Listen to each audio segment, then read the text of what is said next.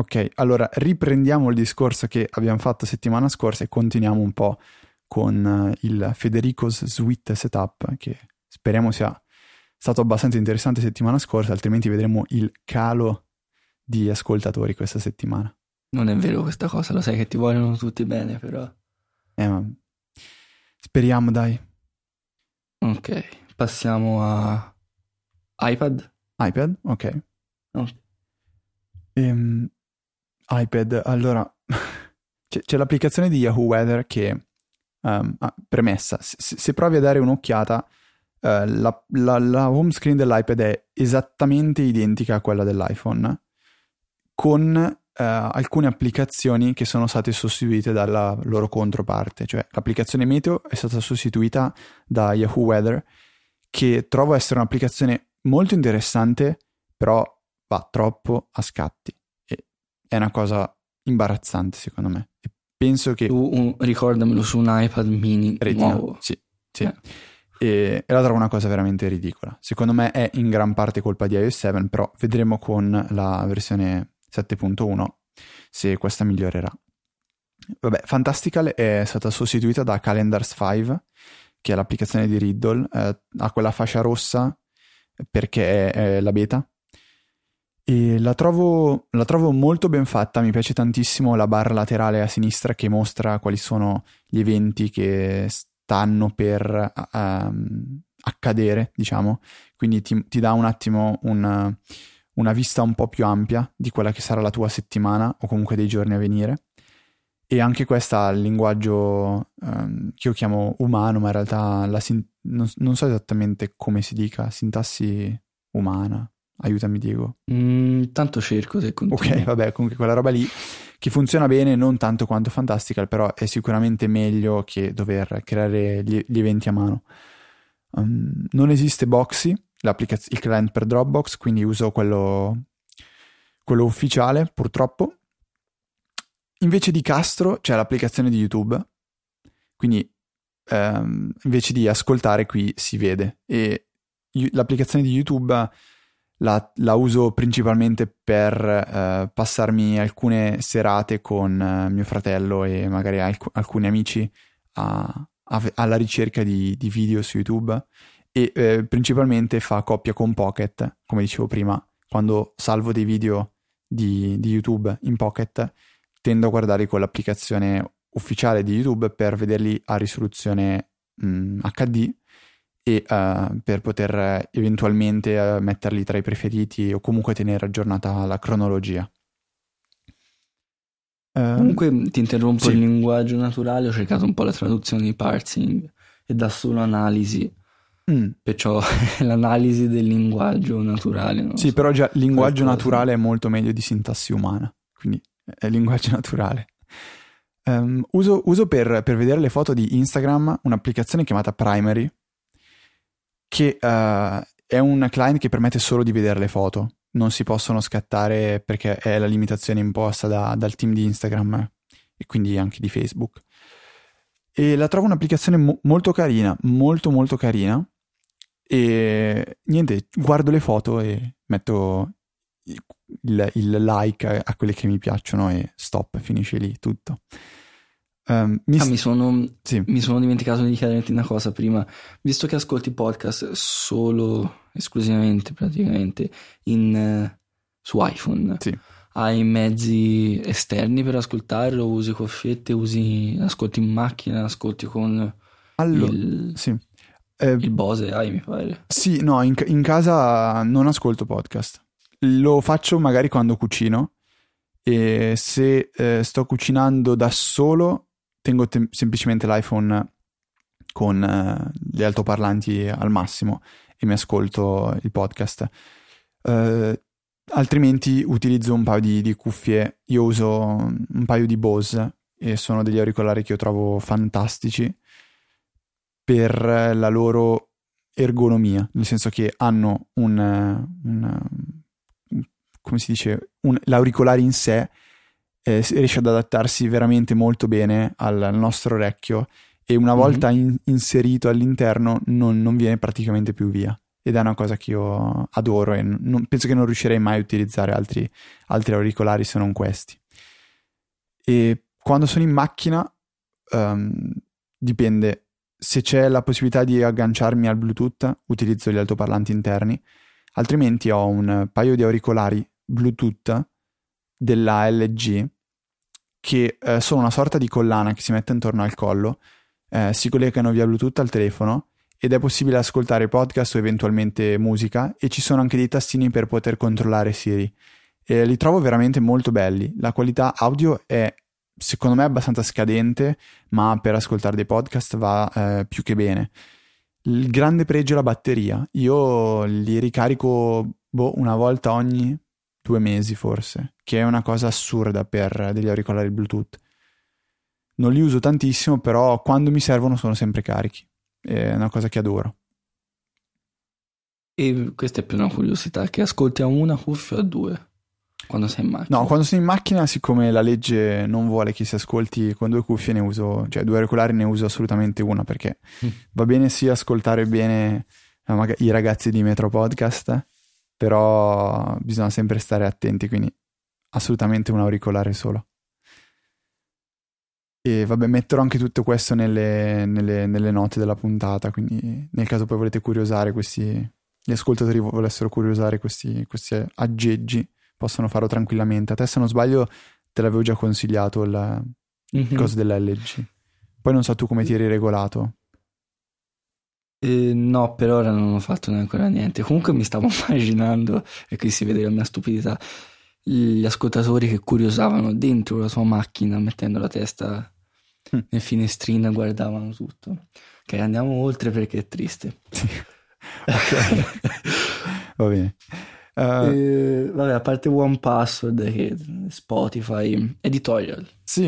Andiamo sulla scrittura. Sì, diciamo che io scrivo poco. Mi piacerebbe saper scrivere, lo dico sempre. Mi piacerebbe molto saper scrivere. In compenso sai fare a parlare. Parlare è una cosa complicata e non mi reputo assolutamente in grado, però ci provo. Perché parlare è facile, parlare bene è tutta un'altra storia. Comunque mi piacerebbe saper scrivere bene, mi piacerebbe poter postare sul mio blog tutte quelle idee che mi vengono in testa, però tendenzialmente mi capita spesso di pensare, ma sì, ma perché mettermi lì a scrivere, che è un processo molto macchinoso, nel senso che mentre scrivo mi rendo conto che magari sto dicendo delle cose non come vorrei, o in modo troppo banale, o in modo troppo complesso, che non riesco neanche a capire io quello che ho scritto. Allora la cosa che faccio sempre è dire, ma sì, ok, me lo segno, ne parlerò su Casual con Diego, ne parlerò su Easy Apple, o quando mi capiterà, anche con degli amici va benissimo. O magari faccio, non so, invece di scrivere un post, cerco di riassumere tutto in un paio di tweet e scrivo così. Però quando devo scrivere realmente e sono costretto a farlo, lo faccio con Editorial, che trovo essere un'applicazione veramente realizzata molto bene. Poi per gli amanti del Markdown è spettacolare. Io per le note delle puntate sia di Casual sia di Easy Apple ho degli snippet che quindi mi permettono di creare il modello predefinito che utilizziamo per scrivere le note con una semplicità disarmante, ed evito di sbagliare anche in questo modo. E quindi è un'applicazione che secondo me va installata sul proprio iPad se si fa un minimo di scrittura, ecco. Ti stavo per chiedere perché non Byword, visto che magari hai bisogni un po' più semplici e ridotti, visto che non stai a scrivere troppo. Però mai ora appena detto degli snippet, perciò penso che la risposta sia quella. Esatto, tengo comunque installato Byword perché, ecco qua un'altra di quelle cose che io mi ritrovo a dire sempre. Sono innamorato letteralmente della possibilità di esportare il Markdown direttamente come PDF con Byword. E quindi mi capita spessissimo di scrivere appunti per l'università e successivamente creare il PDF tramite Byword e eventualmente stamparli con la stampante. Quindi è quella funzionalità che secondo me manca a Editorial e che a dire la verità non ho trovato in nessun altro software fatto bene come in Byword. E anche senza stare a stamparlo, io usavo, mandarmelo per email, cioè scrivere magari quando sono in classe che non ho troppo tempo, scrivere velocemente gli appunti minimamente formattati col Markdown, quindi un qualche cancelletto e titolo qua e là, e qualche magari grassetto o link se faccio una foto o cose semplici così. Poi me lo mandavo, esportavo un PDF, lo mandavo per email, lo riaprivo immediatamente su PDF Expert o cose così, e per una rilettura veloce magari a fine lezione o quando hai 2 minuti liberi che vuoi solo controllare e non stare a perdere troppo tempo, è molto molto utile. Sì, sì, sì, sì. Però sai cos'è? Il E PDF lo puoi evidenziare, è una cosa che secondo me ha quel più, cioè, nel senso, mi piace poterli poi evidenziare questi bei PDF. sì, sono un po' la cosa, non proprio, ma abbastanza più simile, ho appena detto abbastanza più simile, Mhm. la cosa più simile all'avere un foglio di carta effettivamente, Mm. che dopo ti scarabocchi o evidenzi. A proposito di queste cose un po' più complesse, Notability. Sì, sì, guarda, prima di passare magari alla fase produttività cattiva dove Mhm. proprio do il meglio di me, io anche qui devo per forza farlo, cioè parlare di Infuse un minuto, perché è una di quelle applicazioni che danno un valore aggiunto all'iPad incommensurabile, nel senso che ti rendi conto che senza quell'applicazione il tuo iPad sarebbe molto meno interessante. Con Infuse mi guardo qualsiasi tipo di serie TV, qualsiasi formato di video, i sottotitoli ci pensa lei a trovarseli, i metadati ci pensa lei a trovarseli, i film devono essere sull'iPad o nella mia time capsule, e una volta che sono lì io non ho più problemi, non ho più limitazioni. Mi guardo il film, mi guardo la serie TV, la guardo sull'iPad, la invio tramite AirPlay alla TV e non penso esista un'applicazione che possa fare tutto questo così bene e che, ripeto ancora, dia, diciamo, incrementi esponenzialmente le potenzialità dei nostri iPad. È un'applicazione che veramente adoro e che uso almeno 3 volte al giorno, ecco, per farvi capire quanto guardo serie TV e simili. Purtroppo poi Esisteva qualche tempo fa AirVideo, per che video. Mhm. però l'idea dietro era un po' diversa perché era più, tu hai un computer che fa da server centrale con la sua applicazione e questo computer spedisce anche al volo, io lo usavo così, all'iPad o all'iPhone se ti vuoi male, i video, e che vengono convertiti anche lì sul momento, quindi non hai problemi magari di spazio che sull'iPad, ma mi sono accorto che era un po' più noioso perché era lento, a volte scattoso. Invece Infuse, avendo i file in locale perché li trasferisci manualmente, è molto più veloce, non scatta praticamente mai. Sì, poi comunque adesso, tralasciando la time capsule che può avere dentro, può archiviare film, quindi poi dall'iPad si possono vedere in streaming, scaricare in locale ed eventualmente anche inviare all'Apple TV. Però ci sono ormai diversi router che hanno la possibilità di, diciamo, collegare una pennetta USB o un hard disk su cui archiviare anche lì dei file e quindi farli funzionare quasi in modo identico alla time capsule. A quel punto ancora Infuse torna a dimostrare quanto sia un'applicazione ben fatta, quindi ci può permettere tranquillamente di andare a pescare da questo hard disk o una chiavetta i file e quindi vederseli, e non c'è Il meglio dei assolutamente due bisogno mondi, di avere vero? un computer acceso. Ti ho interrotto, non so cosa stavi dicendo. No, dicevo che è il meglio dei due mondi perché puoi Mm, fare entrambe le cose. esatto. Notability. Cavolo, cosa dire?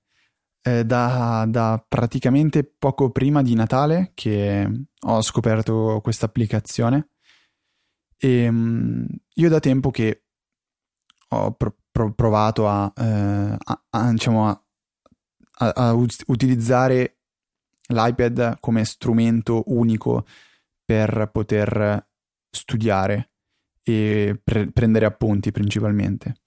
Ci ho provato per parecchio tempo ma non ci sono mai riuscito. mi sono reso conto che non era l'iPad in sé a non permettermelo, ma erano gli strumenti che utilizzavo, quindi in questo caso il software. Ho provato a utilizzare Penultimate, ho provato a utilizzare Noteshelf, non ce l'ho mai fatta. Quando ho scoperto Notability mi sono reso conto che quella era l'applicazione giusta, quella era l'applicazione da utilizzare per poter prendere appunti. Con un po' di allenamento poi si riescono a raggiungere dei livelli veramente comparabili alla scrittura su carta, secondo me. Anzi, ci sono dei vantaggi che sono evidenti, quali la possibilità di avere tutto sempre disponibile, dovunque si è. Non c'è più bisogno di portarsi in giro libri, tra virgolette, o quaderni, perché tutto è su Dropbox nel mio caso, e quindi anche se sono fuori la sera a cena e per qualche motivo che non voglio sapere devo rivedere o devo leggere una formula, una definizione che ho sugli appunti, tiro fuori il mio iPhone, accedo a Dropbox e trovo il PDF con dentro tutto. Il bello di Notability è che si può sia scrivere a mano, quindi con la penna capacitiva, e sia scrivere con la tastiera, perché il documento su cui si va a scrivere è tutto una sorta di file RTF, quindi un file dove si può scrivere del testo formattato, quindi si può utilizzare il grassetto, il corsivo, il sottolineato, ingrandire il carattere, cambiare il font, e si possono fare anche elenchi puntati, indentature. Si può fare ciò che si può fare quasi con, diciamo, text edit su Mac in modalità RTF e non plain text. Io do sempre un consiglio per quando qualcuno vuole iniziare a utilizzare Notability, cioè di scrivere coi quadretti più piccoli che si può e di non utilizzare lo zoom intelligente, quello che si può abilitare dal basso dello schermo, ma bisogna fare lo zoom a mano, quindi con 2 dita si fa il pinch finché non si arriva a fare lo zoom massimo, e a quel punto lì si inizia a scrivere stando nei quadretti, che come ho detto prima devono essere il più piccolo possibile. Io con questo setup riesco a fare delle cose che non mi sarei mai immaginato di poter fare fino a 3 mesi fa, quindi esercizi che richiedono la scrittura di formule, la realizzazione di grafici, formule chimiche, e magari anche appunti semplicemente. Un professore ci sta facendo una lezione dove basterebbe tranquillamente Byword, io continuo a utilizzare Notability, perché nel momento in cui mi rendo conto che lui, il professore, fa un mezzo disegno alla lavagna che mi piacerebbe poter annotare, con Notability basta attivare lo strumento di disegno e a quel punto lì posso fare il mio disegnetto, non so, del forno in cui c'è il metallo fuso con gli strati di carbonio e di carbone di acciaio, e non lo so, coi colori, la differenza, cioè diversi spessori, e riesco a fare delle cose veramente molto molto belle. È quell'applicazione che ha dato senso al mio iPad, cioè io, se dovessi rispondere alla domanda perché hai bisogno di un iPad, direi perché c'è Notability. È una macchina da combattimento. Quindi te in pratica, facciamo che sia lezione, sì, ti scrivi i tuoi appunti col massimo zoom fatto a mano, mi raccomando. Sì. E quando hai finito di scrivere cosa fai? Chiudo l'iPad e l'applicazione in automatico crea un doppio backup. Uno è su iCloud, in cui viene salvato il file in formato .notability, che quindi è un documento che poi posso andare a recuperare e rendere e importare su Notability, e quindi rieditare, rimodificare, e allo stesso tempo viene caricata una copia di questo file in formato PDF su Dropbox, in modo che non sia però editabile. E in questo modo io finisco di prendere un appunto e chiudo l'iPad, e l'applicazione poi fa tutto il resto che mi serve. L'hai impostato te in questo modo o è così appena esce di fabbrica? Allora, il backup su iCloud basta spuntarlo e da lì fa tutto in automatico, Per quanto riguarda il backup su Dropbox, bisogna abilitarlo manualmente, specificare in che cartella effettuare il backup e si può utilizzare Dropbox, Google Drive, Boxnet e se non sbaglio anche SkyDrive. La cosa che mi è un po' spiaciuta è il fatto che non si possano attivare 2 backup contemporaneamente, perché io avrei voluto attivare il backup in formato PDF su Dropbox e per sicurezza un secondo backup col formato, quello di Notability, su ad esempio Boxnet, in modo che se iCloud dovesse un giorno farmi lo scherzetto di cancellare dei file o corromperli, io potrei comunque andarli a recuperare su Boxnet. Non è però possibile farlo. Ho provato a contattare gli sviluppatori, gli ho dato un po' di consigli, però mi hanno sbolognato in modo abbastanza irrispettoso, secondo me, però va bene così. Ok, e immagino che tu usi il formato Notability per quando devi ancora scrivere o continuare o modificare, e poi il PDF per ripassare e continuare a studiare. Sì, diciamo che il backup su iCloud è un vero e proprio backup, cioè nel caso si cancella qualcosa, comunque ho ancora il file per poterci riscrivere. Il PDF lo uso perché con PDF Expert tengo sincronizzata la cartella in cui Notability va a salvare i PDF, in modo che nel momento in cui ho finito di scrivere con Notability, chiudo l'applicazione, lei carica i file su Dropbox, io aprendo PDF Expert mi ritrovo lì subito i file in PDF, che posso sfogliarmi in tutta comodità. Quindi questo diciamo è il workflow. PDF Expert serve più per usufruire degli appunti che creo con Notability, e Notability serve per prendere effettivamente appunti. Devo ammettere però che se ho dei PDF che mi sono stati dati a lezione, tendo a importarli direttamente in PDF Expert e annotarli direttamente da lì, anche se potrei importarli in Notability, perché una delle funzionalità di Notability è quella di poter importare dei PDF o dei JPEG, delle foto, e poterci scrivere sopra, poterli evidenziare, aggiungere delle caselle di testo, però non mi trovo a mio agio per un motivo che è uno di quelli che ritornano sempre, cioè il fatto di andare a creare troppi duplicati, quindi un file che si inizia a duplicare 3000 volte perché ce l'ho su Dropbox, poi va in Notability, poi lo riesporti e queste cose simili. Anche perché il modo in cui l'hai adesso ha senso e non hai troppi duplicati, perché hai una specie di RAW come per le macchinette fotografiche in Notability, cioè il file .notability su iCloud, e poi la cosa più compressa e più utilizzabile in formato PDF, che in pratica è solo su Dropbox. Sì. E quindi anche PDF Expert. Hai fatto proprio l'esempio che calza a pennello. Ok. E questo diciamo che è principalmente il mio iPad. Queste sono le cose che faccio maggiormente. Hai una pagina sola? No, 2? No, ne ho 2. Nella seconda tengo delle cartelle con applicazioni che potrebbe capitarmi di usare, che so che tendenzialmente una volta ogni tanto le uso. Tipo ho File Explorer, che è un'applicazione per una sorta di file manager che mi permette di andare a curiosare nei file che ci sono nella time capsule. Ho ad esempio Eurosport per leggere di quanto ha perso l'Inter domenica.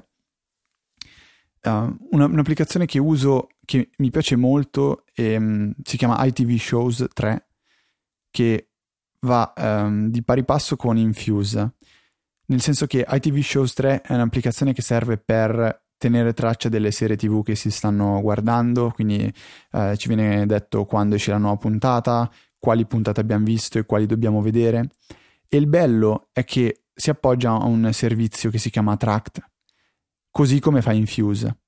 E quindi cosa succede? Che Infuse, nel momento in cui si rende conto che ho visto una determinata puntata di una serie TV, dice a Tract che io ho visto quella puntata, e a suo modo, a sua volta, diciamo, ITV Shows 3 segna quella puntata come vista, e quindi non devo stare a fare manualmente il lavoro di spuntare quali puntate ho viste o no di Lost, per rendermi conto che me ne mancano poche, fortunatamente.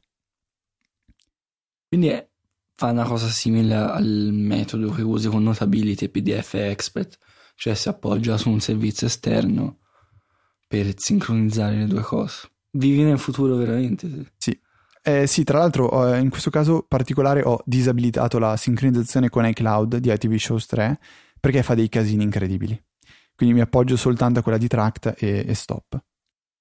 C'ha un sito, no? Mi pare Tract. Sì, è praticamente ovunque quel esatto. servizio. Ma anche quelli di, come si chiamano? Quella che usi tu, TV. Mm-hmm. Anche i ragazzi di TV hanno detto che avrebbero implementato l'integrazione con Tract a breve, però anche loro non li sento proprio più parlare. Vabbè, iPad penso più o meno ci siamo. Non so se tu hai qualche altra curiosità. No, ok, no, non ne ho altre, anche perché si è parlato abbastanza. Di Mac, andando un po' a random, ho riscoperto un'applicazione che ho usato per parecchio tempo e poi ho abbandonato, che si chiama Notational Velocity Alt, e tu, Diego, la conosci sicuramente. Mi piace molto perché ha una di quelle funzioni che sembrano copiate da iOS, ma in realtà non lo sono. Cioè Notational Velocity Alt è un'applicazione per poter gestire delle note che funziona dopo che tu hai deciso dove è il suo database di note, e da quel momento in poi lui va soltanto a pescare da quella cartella i file che sono presenti lì. Ecco, spiegato abbastanza male, cioè io apro Notational Velocity e mi viene proposto un elenco di file, e questi file corrispondono a quelli presenti nella cartella che io ho selezionato la prima volta che ho aperto Notational Velocity. Questo funziona molto bene secondo me, perché una volta creata una cartella in Dropbox chiamata Note, nel mio caso, o Note, faccio funzionare anche i software che ho su iOS, quindi ad esempio Byword e Editorial, in modo che il loro punto di partenza, o meglio la cartella a cui si agganciano su Dropbox, è la stessa che utilizza Notational Velocity, quindi la cartella Note. In questo modo io apro Notational Velocity e mi trovo esattamente quei file di testo che ho anche su Byword per iPhone, ad esempio. E questo mi rende tutto molto più veloce, perché non devo stare ad aprire Dropbox, cercare la nota e aprirla con Byword o Sublime Text, modificarla, salvarla e uscire. No, io apro direttamente Notational Velocity e so che lì ho l'elenco delle note che mi interessano. Ed è una cosa che è stata ripresa, potrebbe essere paragonabile al Sandbox che è presente in iOS. Sandbox a livello di diciamo separazione dei file a cui può accedere una determinata applicazione. Cioè l'esempio è, quando io voglio vedere un PDF non vado a cercare dov'è nel file system di iOS e poi lo apro con PDF Expert, ma apro PDF Expert e so che lì io davanti ho direttamente l'elenco dei PDF che mi interessano. E questa è una cosa che ritorna su S10, quindi apro Notational Velocity e ho davanti le note, un po' come apro iTunes e ho direttamente davanti le canzoni, apro iPhoto e ho direttamente davanti le foto. E tu lo usi ancora, Diego? Io l'ho abbastanza riscoperto. Comunque un esempio che potrebbe tornare un po' utile, mi viene in mente la musica su iOS, che è controllata a livello di sistema, diciamo. Poi te puoi utilizzare varie interfacce, che sia musica, che sia Qt, esatto, o le altre milioni di applicazioni che si poggiano su questo database, su questa fonte unica del sapere, e che se vanno magari a modificare cose, ora la musica non si può, però se vanno a fare cose con questa fonte, dopo i cambiamenti sono propagati a tutto il resto, proprio perché sono solo maschere e non sono le basi. No, non la uso, l'ho usata per tantissimo, penso per anni, e è quella che mi ha fatto iniziare a tutto questo. Però da qua l'ho sempre usata in combinazione con Simplenote, cioè facendola mattata perché non è una cosa tanto saggia di mettere il database in Dropbox, cioè le note sotto forma di unici file di testo su Dropbox e poi sopra metterci anche tramite Notational Velocity anche la sincronizzazione con Simplenote, perché mi è sempre piaciuta l'applicazione Simplenote su iOS e così non avevo bisogno di impostare troppe cose e ha funzionato. C'è stato solo un problema, un periodo che duplicava delle note, però comunque ha funzionato bene, anche se di solito non vanno mai mischiati i due servizi di sincronizzazione. Ora uso Simplenote ovunque, ma è piuttosto facile comunque se uno vuole fare lo switch, il passaggio, dire a Notational Velocity o prendi le note da Simplenote o il contrario e unire così due database e importarli uno nell'altro. Perciò alla fine sono le stesse cose. Sì. Vediamo cos'è che uso. Vabbè, sempre in ambito scrittura uso, Byword, l'ho già detto, principalmente per il fatto che posso esportare i PDF. Uso TextPad, che non so mai se si dice TextPad o TechPad, e mai lo imparerò, che è un editor di testo LaTeX, e LaTeX è un linguaggio matematico, sì, una sorta di linguaggio con una sua sintassi che permette di creare documenti matematici, diciamo, testi scientifici, e quindi quando mi ritrovo a dover scrivere formule o disegnare grafici o fare relazioni su, non so, studi di cinematismi, cose tutte fisiche strane, uso LaTeX perché mi permette di realizzare quello che voglio, a differenza di Markdown, che risulta in questo campo evidentemente limitato, e a differenza di, ad esempio, Microsoft Word, che non voglio usare, e di Pages, che comunque non trovo essere il software più adatto per fare quello che a me serve, soprattutto perché con LaTeX praticamente si va a scrivere del codice che poi viene compilato e diciamo lo trovo più gestibile, a differenza di avere un file come può essere quello di Pages o di Microsoft Word. E soprattutto TechPad esiste anche per iPad e per iPhone, quindi mi è capitato a volte a lezione di utilizzare questo software per scrivere appunto del codice. Sto cercando qualcos'altro di carino su Mac, tipo un gadget molto molto carino, si chiama InstaShare, che è un software che permette di scambiare file tra iPhone e iPad tramite Bluetooth o Wi-Fi.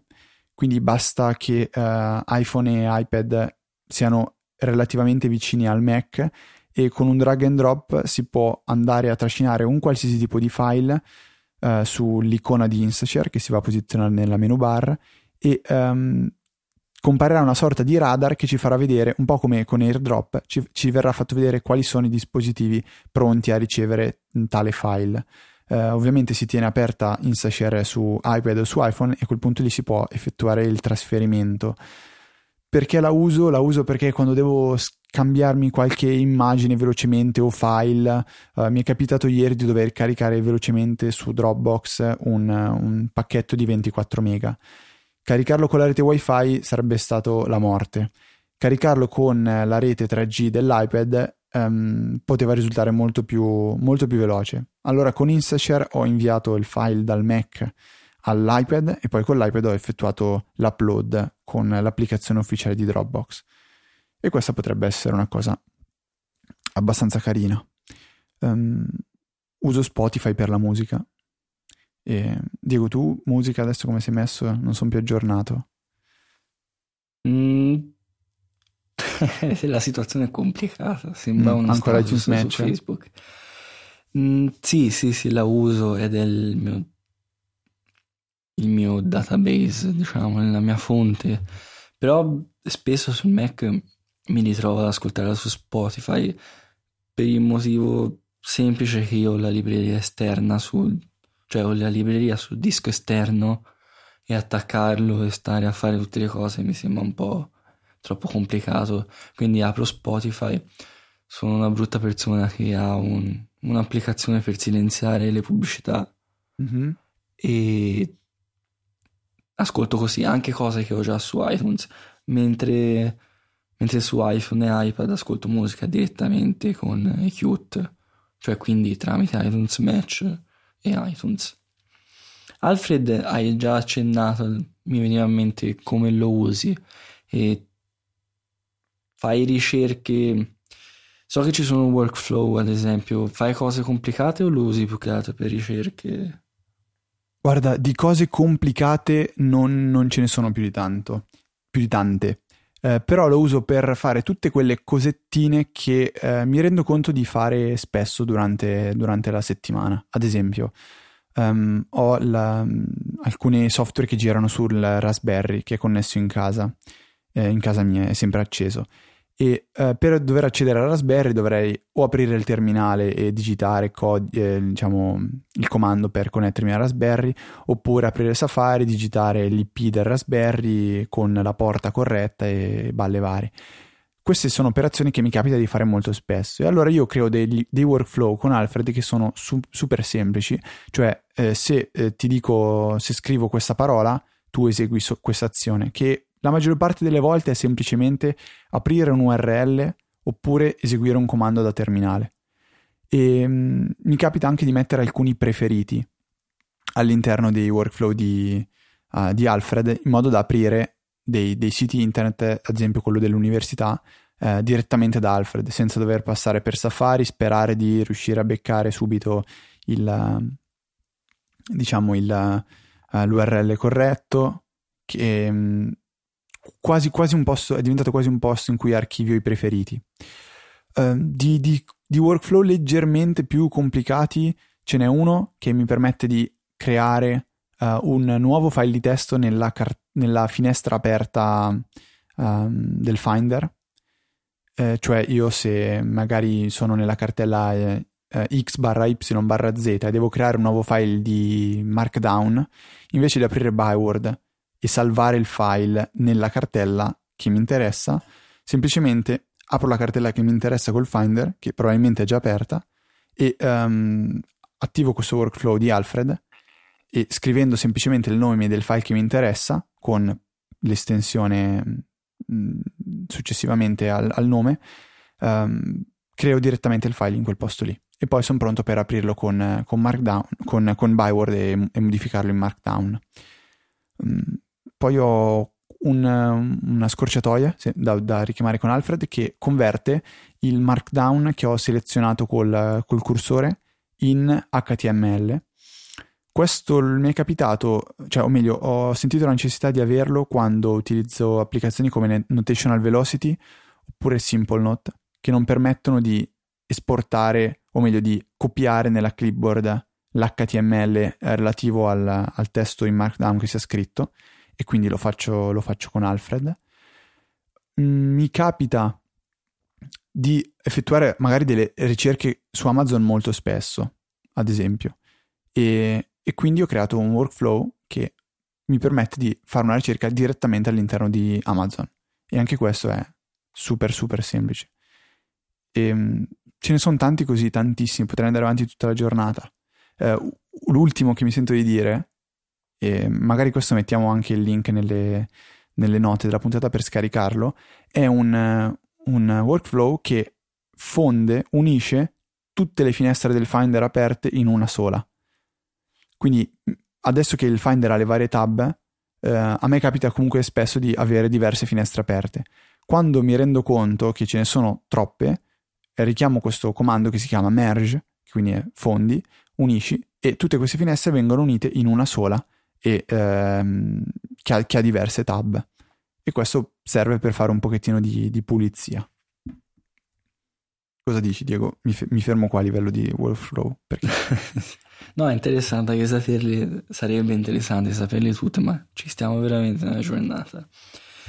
Un paio di cose particolari Mhm. che forse possono essere, poi se mai vai te, usi gli spazi, gli spaces, expose. Tantissimo. Quelli li uso veramente tantissimo. Proprio perché mi piace l'ordine. Allora tendo a tenere separate magari dei desktop su cui sto lavorando da quelli su cui ci potrebbero essere delle stupidate. E poi io tendo tantissimo a utilizzare le applicazioni a tutto schermo, quindi avere applicazioni a tutto schermo vuol dire avere tante schermate tra cui dover scorrere. E quindi mi ritrovo, diciamo, mi trovo molto bene con questo sistema. Allora, non mi ricordo tanto le persone che hanno più stanze per fare le cose che si organizzano così, perché collegano la stanza con la cosa da fare, tipo studio, tipo riposo, fai una cosa del genere con i vari spazi, via. Mhm. Ok, e l'altra cosa che forse sono io strambo che mi interessa così tanto, i backup. Wow, allora, momento critico, perché potrei dire una follia adesso, però io attualmente non ho backup del mio Mac, per un motivo abbastanza folle, che però io ritengo sensato. Cioè, io ho tutto quello che mi interessa su Dropbox, punto. E non esiste niente che abbia sul mio Mac che non possa perdere. Cioè, se adesso il mio Mac dovesse prendere fuoco, perderei la registrazione che sto facendo adesso con te, che è un solo file e che so che, diciamo, mi è utile fino a domani, quando io monto la puntata e poi sparisce. E quindi vorrebbe dire che per poterlo preservare dovrei fare backup con una frequenza altissima, o comunque al massimo posso fare il backup soltanto della registrazione che sto facendo adesso con te. Tutto il resto, ma veramente tutto, è sul cloud, quindi tutta la mia musica è su Spotify, quindi in realtà non è il mio problema fare backup. Le foto sono tutte su Dropbox, tutti i miei appunti universitari sono su Dropbox. Tra parentesi, uno dei motivi per cui tengo tutti gli appunti su Dropbox è perché mi piace spesso condividerli con i miei compagni di corso, quindi sono anche tra l'altro abbastanza conosciuto come il ragazzo di Facebook. Cioè, c'è stato una volta un ragazzo che mi fa: ma tu sei quello di Facebook? Gli faccio: ah sì, perché mi piace molto condividere con i miei compagni tutti schemi, riassunti, appunti, temi, esame svolti. E quindi avere tutto su Dropbox è anche bello perché è facilissimo condividere le cose con gli altri. E, chiusa parentesi. Del resto non lo so, cioè non so cosa potrei perdere veramente. Sto guardando il doc, ho le mail, vabbè, sono su Gmail, i messaggi, non mi interessa niente, Safari, Tweetbot, Pocket, Spotify, non lo so. E se per disgrazia non riesci più a accedere al tuo account su Dropbox e ti parte e quindi magari ti cancella, anzi facciamo così, per un motivo strano ti viene cancellato l'account su Dropbox. Le Allora, cose sull'account, ecco, perché altrimenti ce l'avresti sempre sul Mac. sì, questa...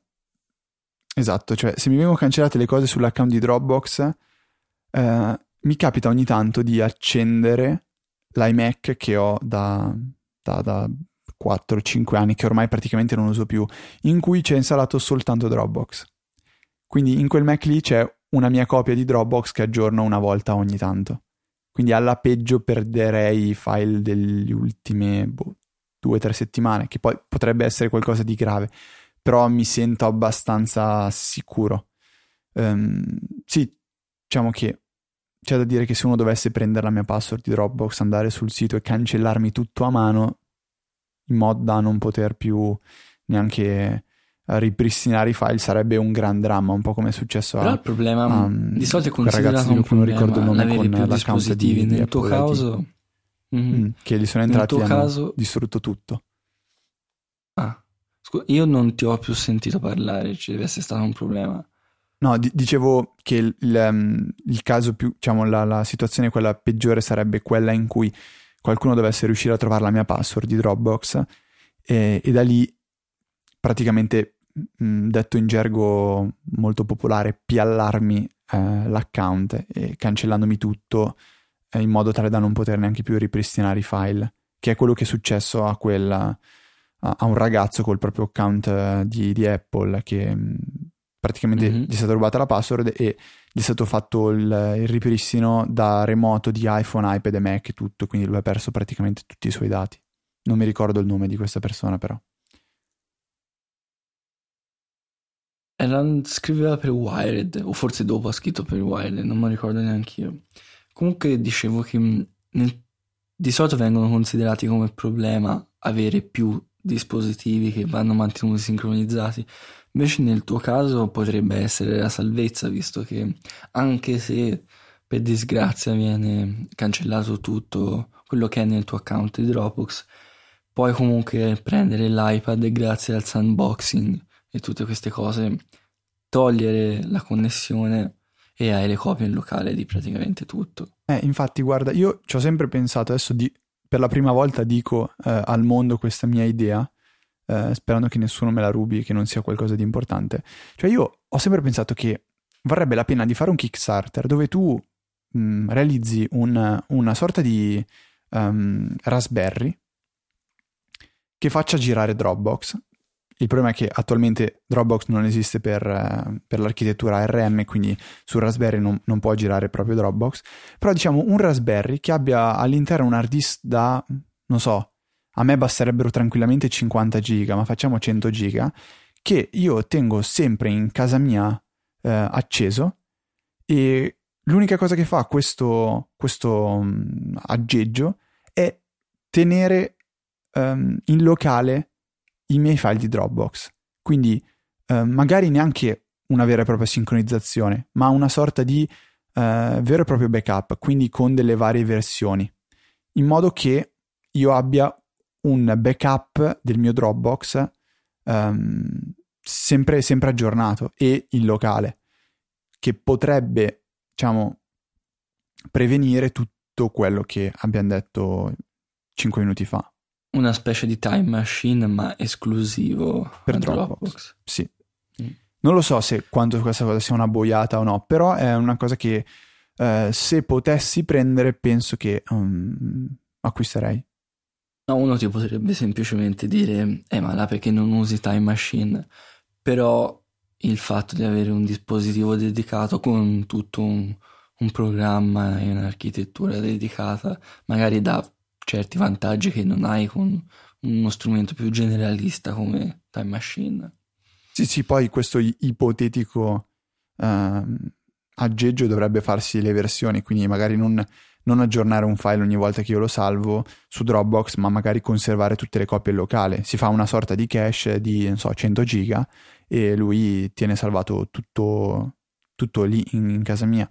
Poi il bello sarebbe farlo magari lavorare principalmente, non so, la notte a banda piena e il giorno un po' più tranquillo, in modo da non saturare la banda.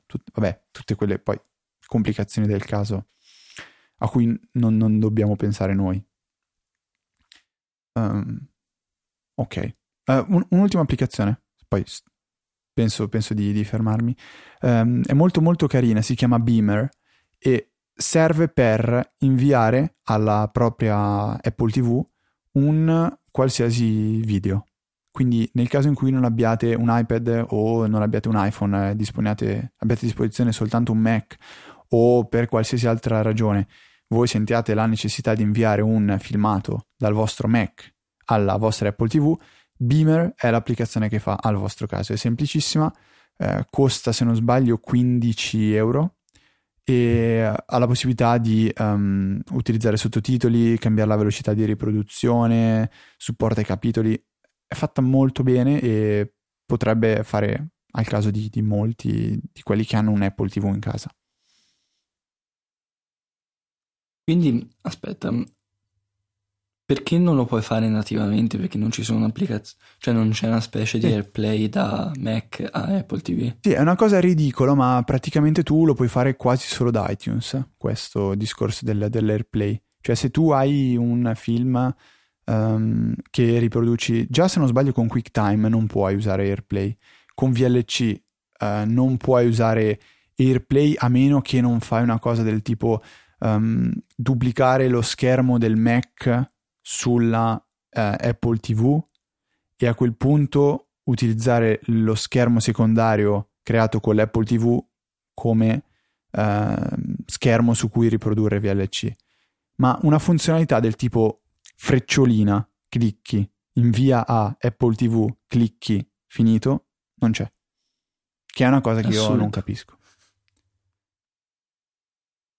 Boh. Ok. Va bene, direi che siamo andati anche ben oltre. E siamo a 1 ora e 1 ora e 40, quindi quanto sono? Sono 100 minuti di contenuti. Ci facciamo una serie tipo Lost. Esatto. Beh, ci facciamo perdonare per la mancata scorsa settimana, mia colpa. Che in realtà bella succosa perché ci sono milioni di cose da imparare. Sì, adesso voglio vedere come riuscirò a fare le note della puntata, perché un po' le ho scritte, un po' me le sono perse, però proverò a ripercorrere il tutto.